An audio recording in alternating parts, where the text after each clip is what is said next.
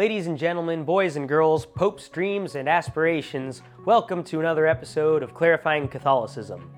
You're watching part 6 of a series on the teaching authority of the Catholic Church.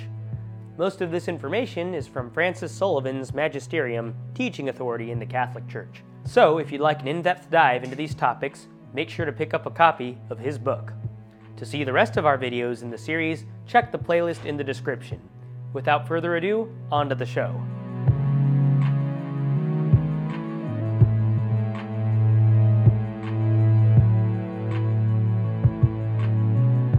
Whew!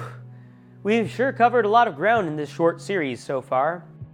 Instead of recapping everything we've gone over so far, let me summarize the last episode in terminology we've accumulated throughout the series. Last episode we talked about precisely how bishops, as successors of the apostles to whose care Jesus entrusted the church, exercise their teaching authority. And we recall that this teaching authority does not come from a source of arrogance, as if the bishops were placed on some higher plane of existence above everyone else. Rather, it comes from a massive responsibility Jesus gave his apostles, since not everybody has the time in the world to devote their lives to studying Revelation and analyzing ethical issues. And how do bishops exercise this authority? Well, on an individual level, they teach people living in their territories or dioceses the gospel message which was handed down to them. But they aren't allowed to teach infallibly on their own, since Christ gave that power to a community rather than just one bishop on his own. So, bishops teach infallibly when they all agree on the same teachings, which is called the Universal Ordinary Magisterium, and when they gather at councils to settle questions or clarify doctrines that come from Revelation. We also pointed out how only teachings that are explicitly defined infallibly are considered infallibly taught. Furthermore, infallibly defined teachings always strive to clarify divinely revealed truths. If it looks like they are defining something outside of Revelation, such as historical events that probably never happened, it is probably because those definitions are actually trying to argue for something else that is connected to Revelation. I've mentioned a couple of times that the consensus of the opinions of bishops, both inside and outside of ecumenical councils, is important because it is the bishops as a collective who succeed the apostles. This means that no single bishop has the status of an infallible teacher. That is, except for one. This is the third method by which the bishops teach infallibly, though it also has its requirements, which I will delve into at a later point. For now, let's try to answer a very important question. How can one bishop, especially after we've established how apostolic succession extends to all bishops, have so much power? Although I do plan on making a series about Klaus Schatz's phenomenal primer, Papal Primacy, let's go through the history of our friend the Roman bishop, or the Pope.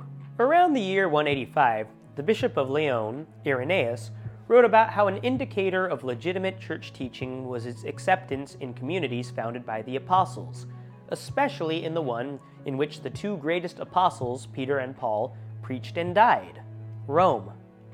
This sentiment was echoed by several other prominent early Christian writers. Though the Bishop of Rome at the time didn't have a formal administrative authority over other bishops, he enjoyed the status as a bastion of orthodoxy. Basically, if your local church's teachings conflicted with those of Rome, they're probably doing something wrong. In fact, often when two dioceses disagreed on something theologically, they appealed to Rome, even if they were far away geographically from the city. Now, an immediate glance at the first few ecumenical councils seems to paint a picture that the papacy wasn't very involved in early Christian doctrine. This was certainly the case for Nicaea, held in 325, in which the only role Rome played involved sending representatives who signed on to its teachings. Granted, one of the emperor's primary advisors was a Westerner. There weren't even any Roman representatives at Constantinople I, held in 381 at all. The Pope signed off on it remotely. The next few councils, specifically Ephesus at 431, Chalcedon in 451, and Constantinople III in the late 600s, however, revealed an interesting pattern. A theological dispute would divide Eastern churches against each other. The Eastern emperors would usually support the side that was eventually declared heretical. The brave theologians and bishops who defied their own emperors would often appeal to the Pope for his support. The Pope would call a regional council and condemn the heretical position that the emperor had supported. Eventually, a new emperor would come into power who was either more sympathetic to the Roman position or just sought peace in his empire. The emperors would call a council which papal legates would attend. Even though the Pope and his Western bishops and theologians had already settled the theological question, the Eastern bishops would insist on having a full discussion among all bishops about the issue. Somehow, though, the bishops would inevitably just so happen to reach the very same theological conclusions that Rome had held at the very beginning. Then the council would formally condemn the heretical position and affirm the Roman one. There was, however, one very notable exception to this, which was Constantinople II, held in 553.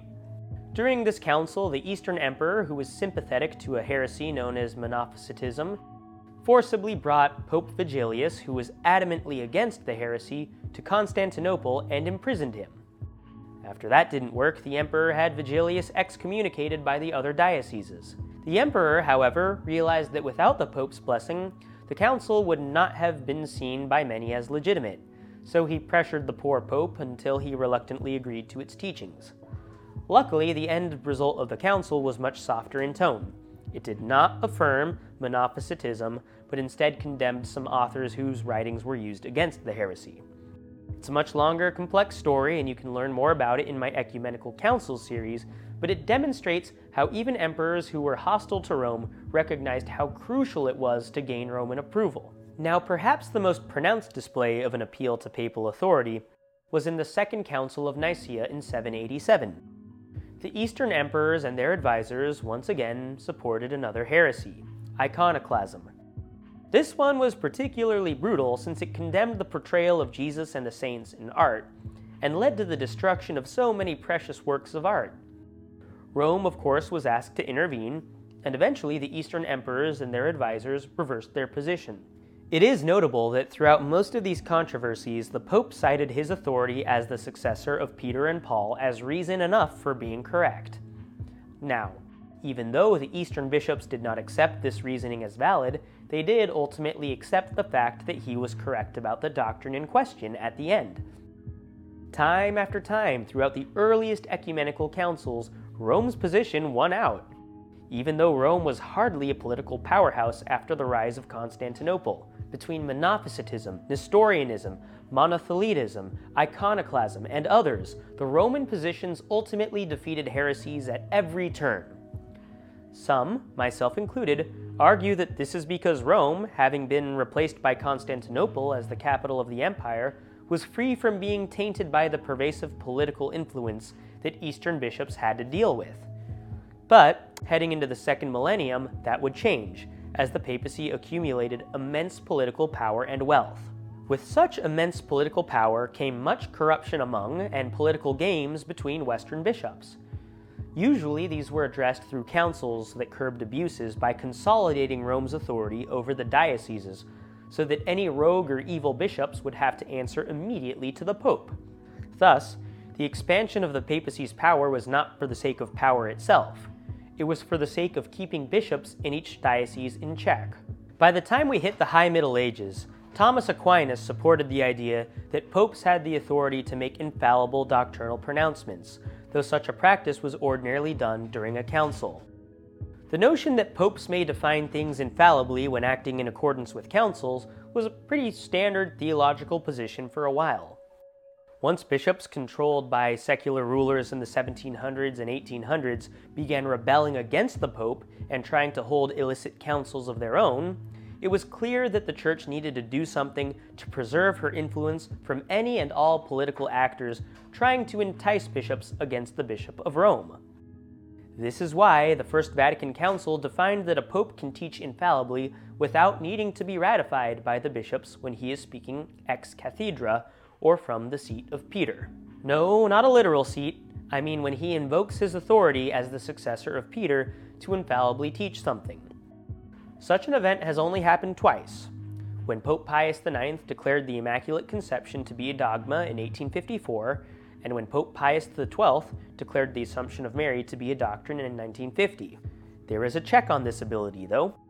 If a pope is in a state of heresy or schism, which has indeed happened in the past, he cannot speak ex cathedra. Okay, so hopefully we can see the historical reasons for why the papacy needed more power.